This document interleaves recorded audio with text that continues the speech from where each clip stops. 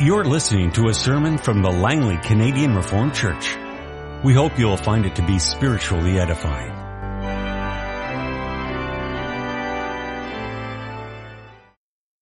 In connection with the sermon this afternoon, which will be on the Word of God as it's summarized and confessed in Lord's Day 5 about the justice of God, let's read together two scripture passages. First from Romans 2. We'll read from verses 1 through 16 there, and then we'll turn to Romans 8. You therefore have no excuse, you who pass judgment on someone else. For at whatever point you judge the other, you are condemning yourself, because you who pass judgment do the same things. Now we know that God's judgment against those who do such things is based on truth. So when you, a mere man, pass judgment on them, and yet do the same things, do you think you will escape God's judgment? Or do you show contempt for the riches of His kindness, tolerance, and patience, not realizing that God's kindness leads you toward repentance? But because of your stubbornness and your unrepentant heart, you are storing up wrath against yourself for the day of God's wrath, when His righteous judgment will be revealed. God will give to each person according to what he has done. To those who by persistence in doing good seek glory, honor, and immortality, He will give eternal life. But for those who are self-seeking and who reject the truth and follow evil, there will be wrath and anger. There will be trouble and distress for every human being who does evil, first for the Jew, then for the Gentile. But glory, honor, and peace for everyone who does good, first for the Jew, then for the Gentile, for God does not show favoritism. All who sin apart from the law will also perish from the law, and all who sin under the law will be judged by the law. For it's not those who hear the law who are righteous in God's sight, but it is those who obey the law who will be declared righteous. Indeed, when Gentiles who do not have the law do by nature things required by the law, they are a law for themselves, even though they do not have the law, since they show that the requirements of the law are written on their hearts, their consciences also bearing witness, and their thoughts now accusing, now even defending them. This will take place on the day when God will judge men's secrets through Jesus Christ, as my gospel declares. And if you would turn a few pages to the 8th chapter of Romans, we'll read there the verses 1 through 4. Therefore, there is now no condemnation for those who are in Christ Jesus. Because through Christ Jesus, the law of the Spirit of life set me free from the law of sin and death. For what the law was powerless to do, in that it was weakened by the sinful nature, God did by sending His own Son in the likeness of sinful man to be a sin offering. And so He condemned sin in sinful man, in order that the righteous requirements of the law might be fully met in us, who do not live according to the sinful nature, but according to the Spirit. Our text this afternoon is the Word of God as it's summarized and confessed in Lord's Day 5 of the Heidelberg Catechism. Since according to God's righteous judgment, we deserve temporal and eternal punishment, how can we escape this punishment and again be received into favor? God demands that His justice be satisfied. Therefore, we must make full payment either by ourselves or through another. Can we by ourselves make this payment? Certainly not. On the contrary, we daily increase our debt. Can any mere creature pay for us? No. In the first place, God will not punish another creature for the sin which man has committed. Furthermore, no mere creature can sustain the burden of God's eternal wrath against sin and deliver others from it. What kind of mediator and deliverer must we seek? One who is true and righteous man, and yet more powerful than all creatures, that is, one who is at the same time true God. Dear congregation of our Lord Jesus Christ, what does God's justice mean to you? What does God's justice mean to you? If you were to walk down the street in Langley on an average day and poll, say, 10 people about the meaning of justice, and what God's justice means to them, I would guess that you would get probably several different answers. But I could almost guarantee you that there would be one answer that you would get for sure, if not from several people. It would go something like this: I've lived a good life. I try my best. I'm not a bad person. I try not to hurt people.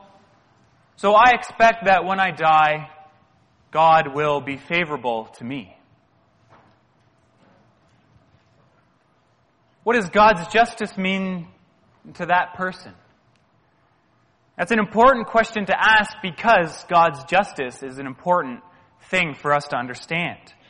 Well, for that person, God's justice either is not consistent with God's holiness, because how can a God be holy and yet have such a low level of justice? Or, indeed, perhaps to that person in their conception of God, God's not very holy to begin with. In that person's mind, God's justice is essentially what they want it to be. They probably haven't given it much thought, but they know enough that this is how they want God's justice to be, and so they create the standard for His justice. And if you were to ask a series of questions to this person, if you were to ask them to explain a little further what they mean, you'd probably find that it's not very well thought out. And so you would need to ask yourself, is that a conception, is that an understanding of God's justice that I could live with? Well, perhaps you could, but only on a very superficial level. You would have to stop yourself from thinking very deeply about it. Indeed, if we go deeper, and especially if we allow the Bible, God's Word, to inform our understanding of what God's justice is, then we'll realize that the sort of answer that says, I'm a good person, God will be good to me, just doesn't do it. It doesn't do it for us. It doesn't do it for anyone else. You can't look deeply and honestly at yourself and not get a sense of God's justice against you. Some of you know that. You know all too well of your own sinfulness and your own weaknesses. And perhaps others of us don't. And we need to be reminded of that fact, and perhaps we need to look deeper at ourselves. We need to understand God's justice and His rightful justice against us in our sinful nature. But we ought not to stop there, because it's only by understanding God's justice that we can truly appreciate His love and mercy.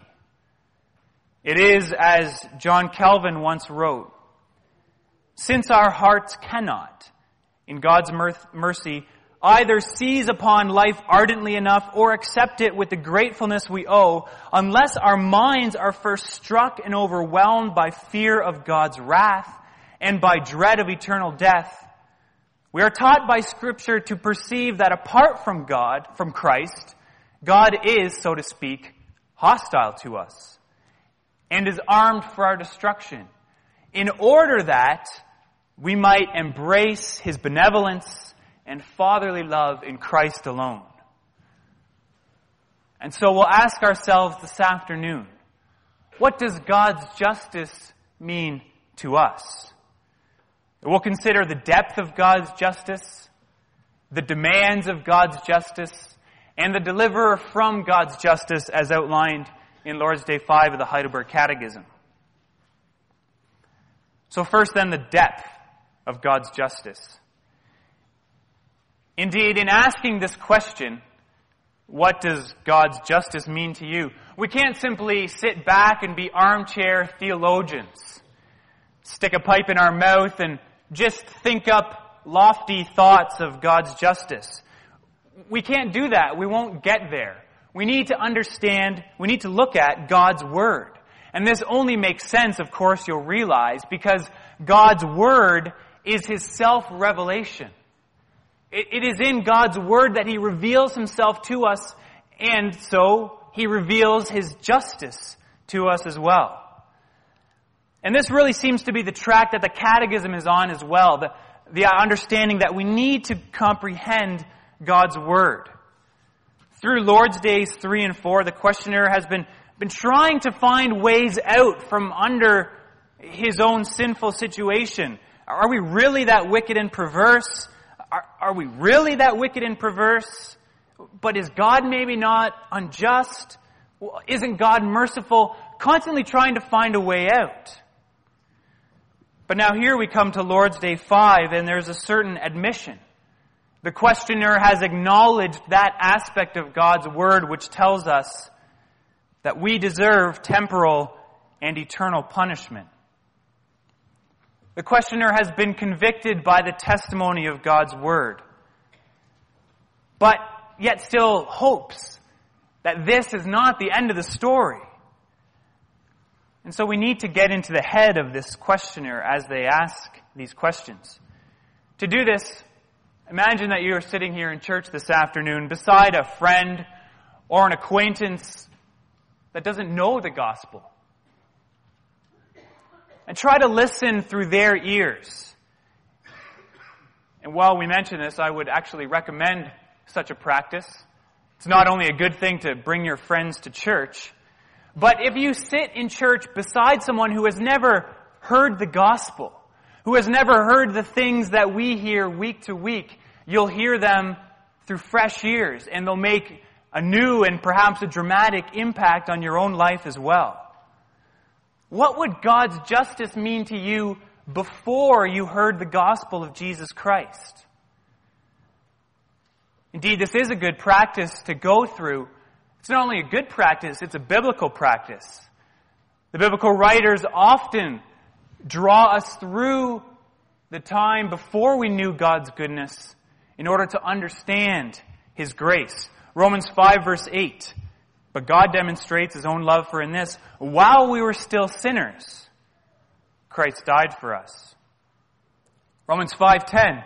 For if, when we were God's enemies, we were reconciled to Him through the death of His Son, how much more, having been reconciled, shall we be saved through His life?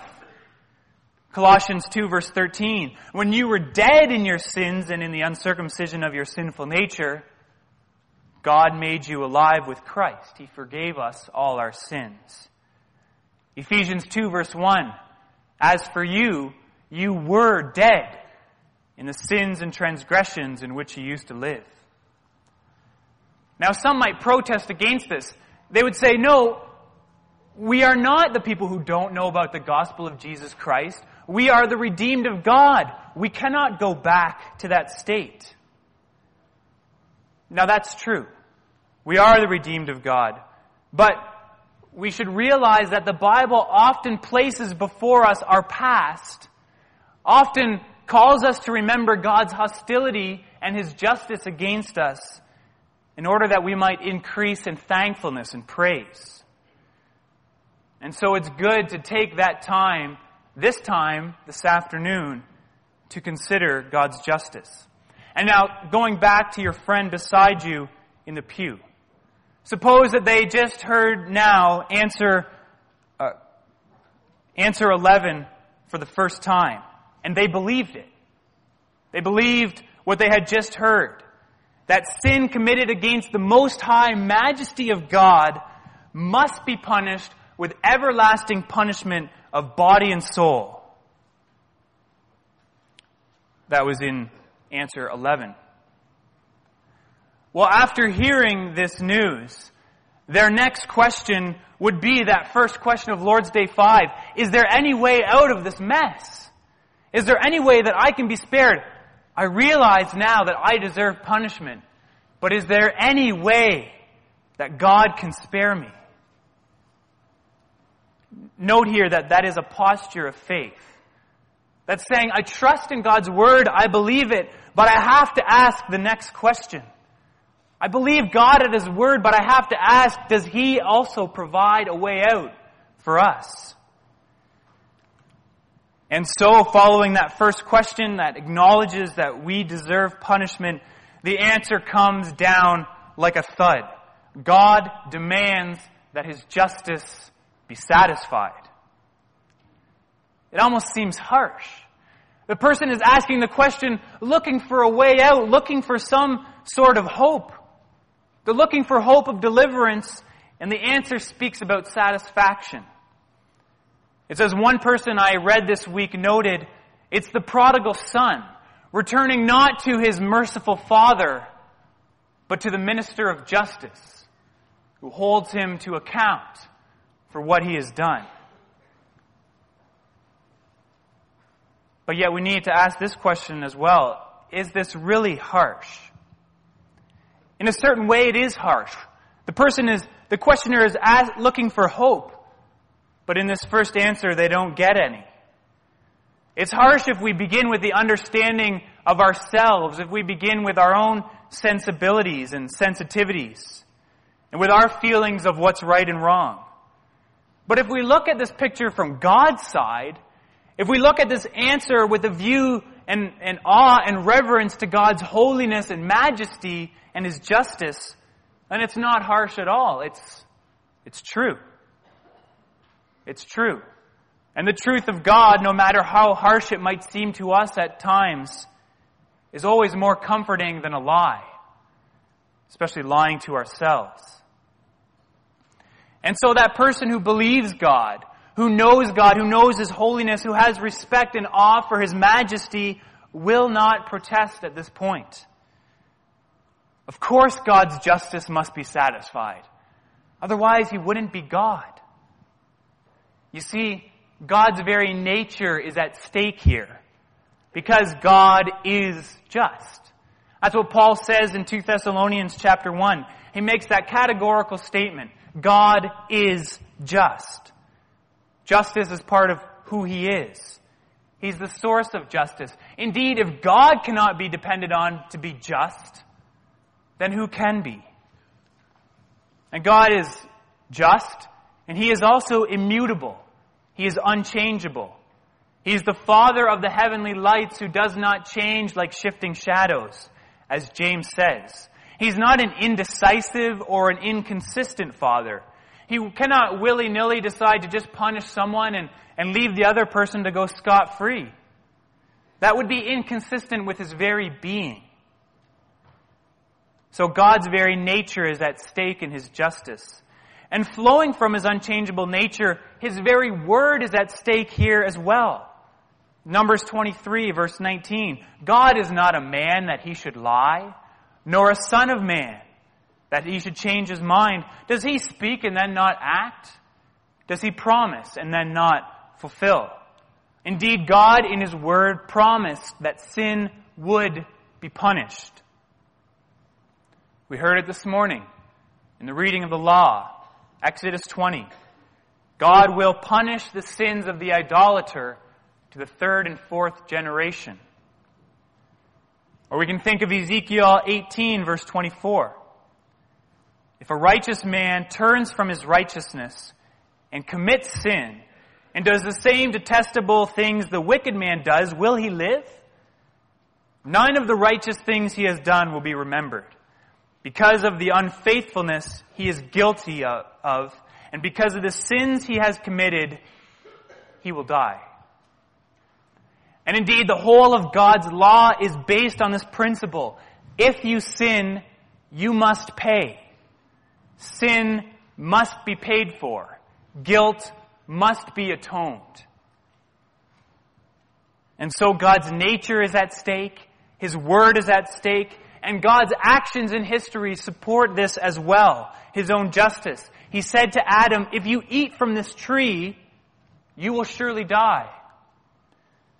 Well, no sooner had Adam eaten from the tree than God banished him from the garden and banished him from communion with himself, and indeed subjected him to spiritual death, except for his promise of the gospel. And again, God's law, in his law, he shows that he is the final judge. And He will bring justice, if not in this life, then certainly in the one to come. And you can think about the punishments that He carried out on Israel and all the other nations. When Israel was disobedient against Him, God acted to uphold His honor and His justice.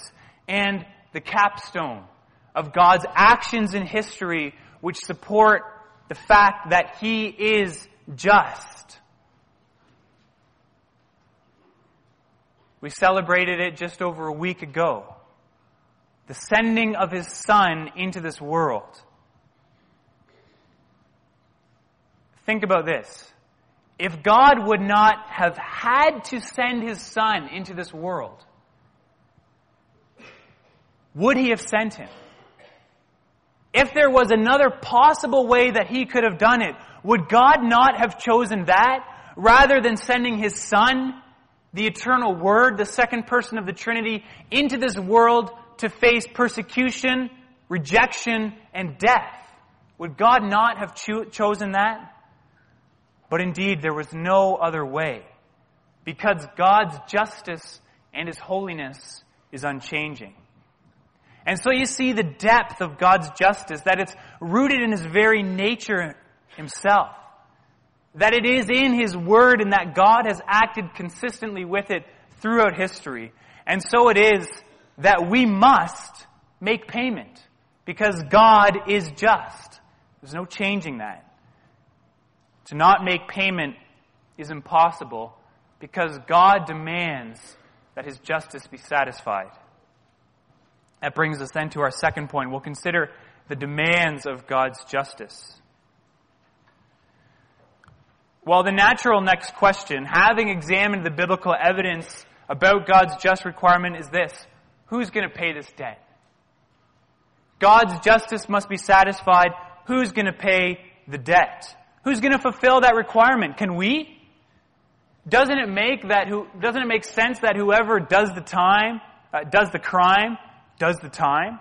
Perhaps we can in some way pay the penalty for our own sins. Well, the answer to that question is yes. Yes, we can.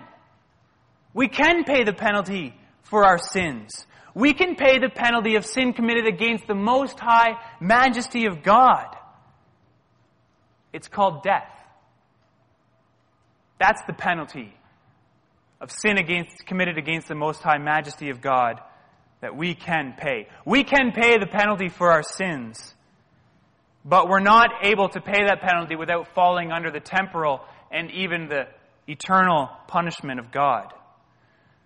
So we should be asking a different question. We shouldn't be asking if we can pay the penalty, but rather, can we make a payment that will receive us into God's favor again? And the answer to that question is a resounding no. No, we can't. You might try, but you won't succeed. Here, the old motto isn't going to work. If you try and don't succeed, try again. You'll be trying and trying and trying all the way to your grave, and you won't have succeeded.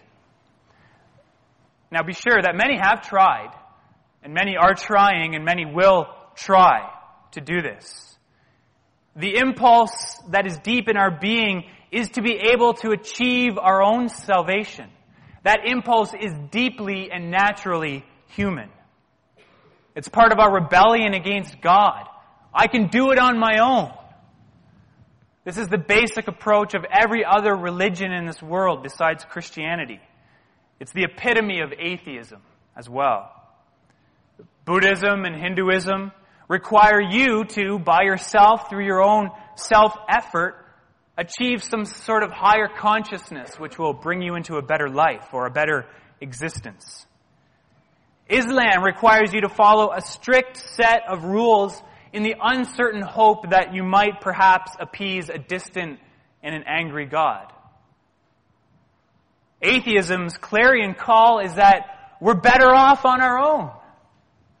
And it must promise a hope and a future that's self-made, because who else is going to give it to us? But the reality that we know, the reality that we experience, the reality that God's Word tells us of is that we can't do it on our own. Rather, we daily increase our debt. Psalm 130, verse 3, we sang it at the beginning of verse 2 in our singing. O Lord, if you kept a record of our sins, O Lord, who could stand? Who could stand? Romans 2, which we read together, Paul goes through all these examples. You tell other people to do this, but you don't even do it yourself. His point is that no one is able to keep the law. And so he concludes in chapter 3 that there is no one who is righteous, not even one. There's no one who understands, no one who seeks God.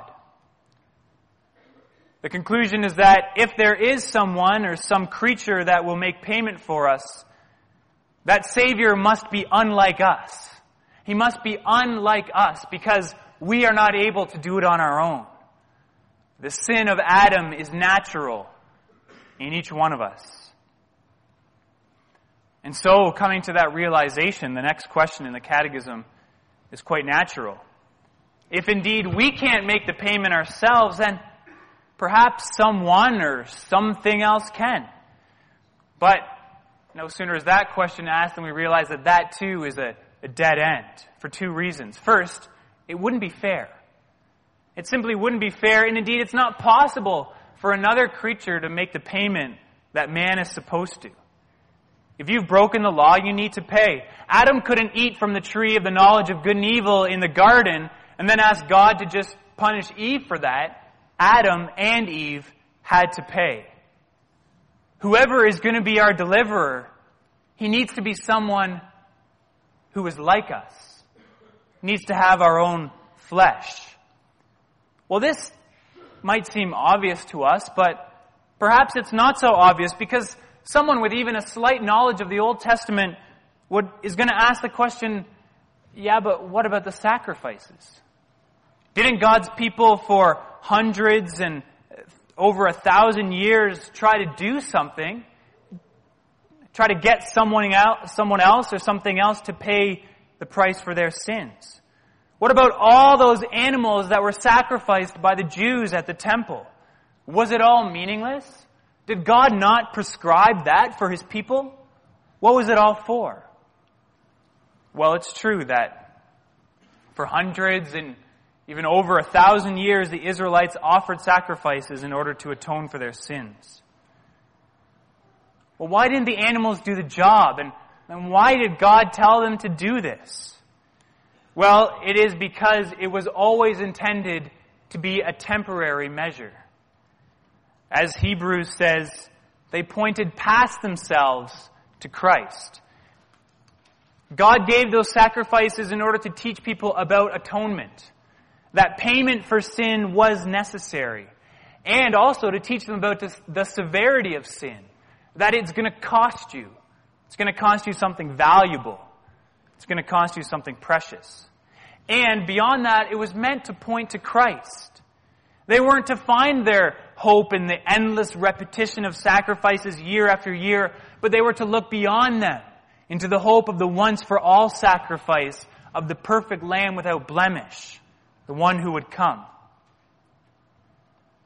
And those sacrifices did provide atonement for God's people. They did reconcile the people to God, but it was only because of Christ, because He was coming. To trust in the Word of God that told them to offer those sacrifices was to trust in the Word of God who was going to come as the final sacrifice. And so, those animals that were being sacrificed had meaning. They had use, but they couldn't ultimately do it for God's people. Indeed, those animal sacrifices or any other creature that might be sacrificed in an attempt to appease God's wrath, but they couldn't, because they couldn't withstand the burden of God's wrath against sin. As happened with all the sacrificial lambs that the Israelites sacrificed, they died. You can just imagine if you were an Israelite. One year you thought, this is it. I'm going to do it this year. I'm going to take the best lamb that I have. I'm going to put all my hope of atonement in this lamb. And then when the day of atonement comes, I will bring him. He will be sacrificed. and I'll be free. Well, no sooner would that lamb be slaughtered than you would be sinning again in your heart, and you would be hopeless, because you need atonement again and again and again and again every time you sin. We don't need an endless repetition of sacrifices. We need a once-for-all sacrifice. We need a mediator who's able to come and give complete and comprehensive payment for our sins. One who can give complete reconciliation between us and God. This one who will come must be unlike us. And so we come to the third point about our deliverer. So you see that it is that we need a mediator who is both like us and unlike us. He must not be a sinner like us, but yet he must be a son of Adam, a man in the flesh, in order to redeem our flesh. He must not be a man who cannot stand up under God's wrath. He must be powerful enough to endure God's wrath. He must be a man. Just as we were cast into condemnation in Adam, as we share in his sinful nature, so we need a son of Adam. We need a man to redeem us. We need a new head. We need a new representative, just like the first Adam who represents us in our sinful nature. We need a second Adam to come and redeem us. This same human nature that has sinned must also pay for sin. And just as we fell in Adam, we can only be saved by a new man. But he must also be God. That's the only way. This new man has to be more powerful than any of us is or ever has been. He must eclipse the first Adam, because not only must he obey the Father in everything, but he must be able to bear the burden of God's wrath against sin. He needs to do something that no mere man could accomplish. And so it is, as we read in Romans 8, that God sent his Son in the likeness of sinful man to be a sin offering. This mediator must be Jesus Christ. We can take off our self-imposed blinders now and see the reality of the Word becoming flesh. The miracle of Christmas is that the perfect mediator was born into the world. That the impossible became possible. That God became a man. And that the Savior, the mediator, was born. It was the only possible way for us. It was the way that caused God immeasurable grief, as he had to reject his own Son. But it's the way that has caused God immeasurable glory, as we see the ultimate sacrifice of sending his Son into this world to redeem us. Brothers and sisters, what does God's justice mean to you? Is it cold? Is it harsh? Is it burdensome? Is it overwhelming? No, it's not. How can it be? In Christ, God's justice means peace. In Christ, God's justice means reconciliation with God. In Christ, God's justice means adoption into God's family. In Christ, God's justice means, as the first question and answer mentioned in our Lord's Day, that we can again be received into favor. Do you see that? God's justice, because it's not separated from his love and his mercy, means that we're not only absolved of our guilt, but that we get to enjoy God's fellowship and love. Think of this as an example. Think of a wife who has cheated on her husband. Indeed, God compares us to an unfaithful wife in Scripture. After she repents and asks for forgiveness of her husband, it's beautiful if her husband does not hold her sin against her. That's beautiful. But how much more beautiful is it if the husband can forgive her and can hold her in his arms, and that he can again experience a deep and intimate relationship with her? Well, because of our perfect mediator, because God became man, we experience that warm embrace of God when he receives us back into his favor. Brothers and sisters, let us be struck first by our own hopelessness, that we might better comprehend the grace of God and the work of Christ. Again, we'll listen to what John Calvin says. When a man learns, as Scripture teaches, that he was estranged from God through sin, is an heir of wrath, subject to the curse of eternal death, excluded from all hope of salvation, beyond every blessing of God, the slave of Satan, captive under the yoke of sin, destined finally for a dreadful destruction and already involved in it. And at that point, Christ interceded as his advocate, took upon himself and suffered the punishment that from God's righteous judgment threatened all sinners, that he purged with his blood those evils which had rendered sinners hateful to God, that by his expiation he made sacrifice and satisfaction duly to God the Father, and that as intercessor he appeased God's wrath, that on this foundation rests the peace of God with men, and that by this bond, the work of Christ, his benevolence is maintained toward them. Will this person not then be even more moved by all these things which so vividly portray the greatness of the calamity from which he has been rescued? Indeed, when we consider what Jesus Christ has done in redeeming us, then we must be moved to thanks, to repentance, to humility, to praise, and to worship. Amen. This has been a sermon from the Langley Canadian Reformed Church. For more information, please visit us on the web at www.langleycanrc.org.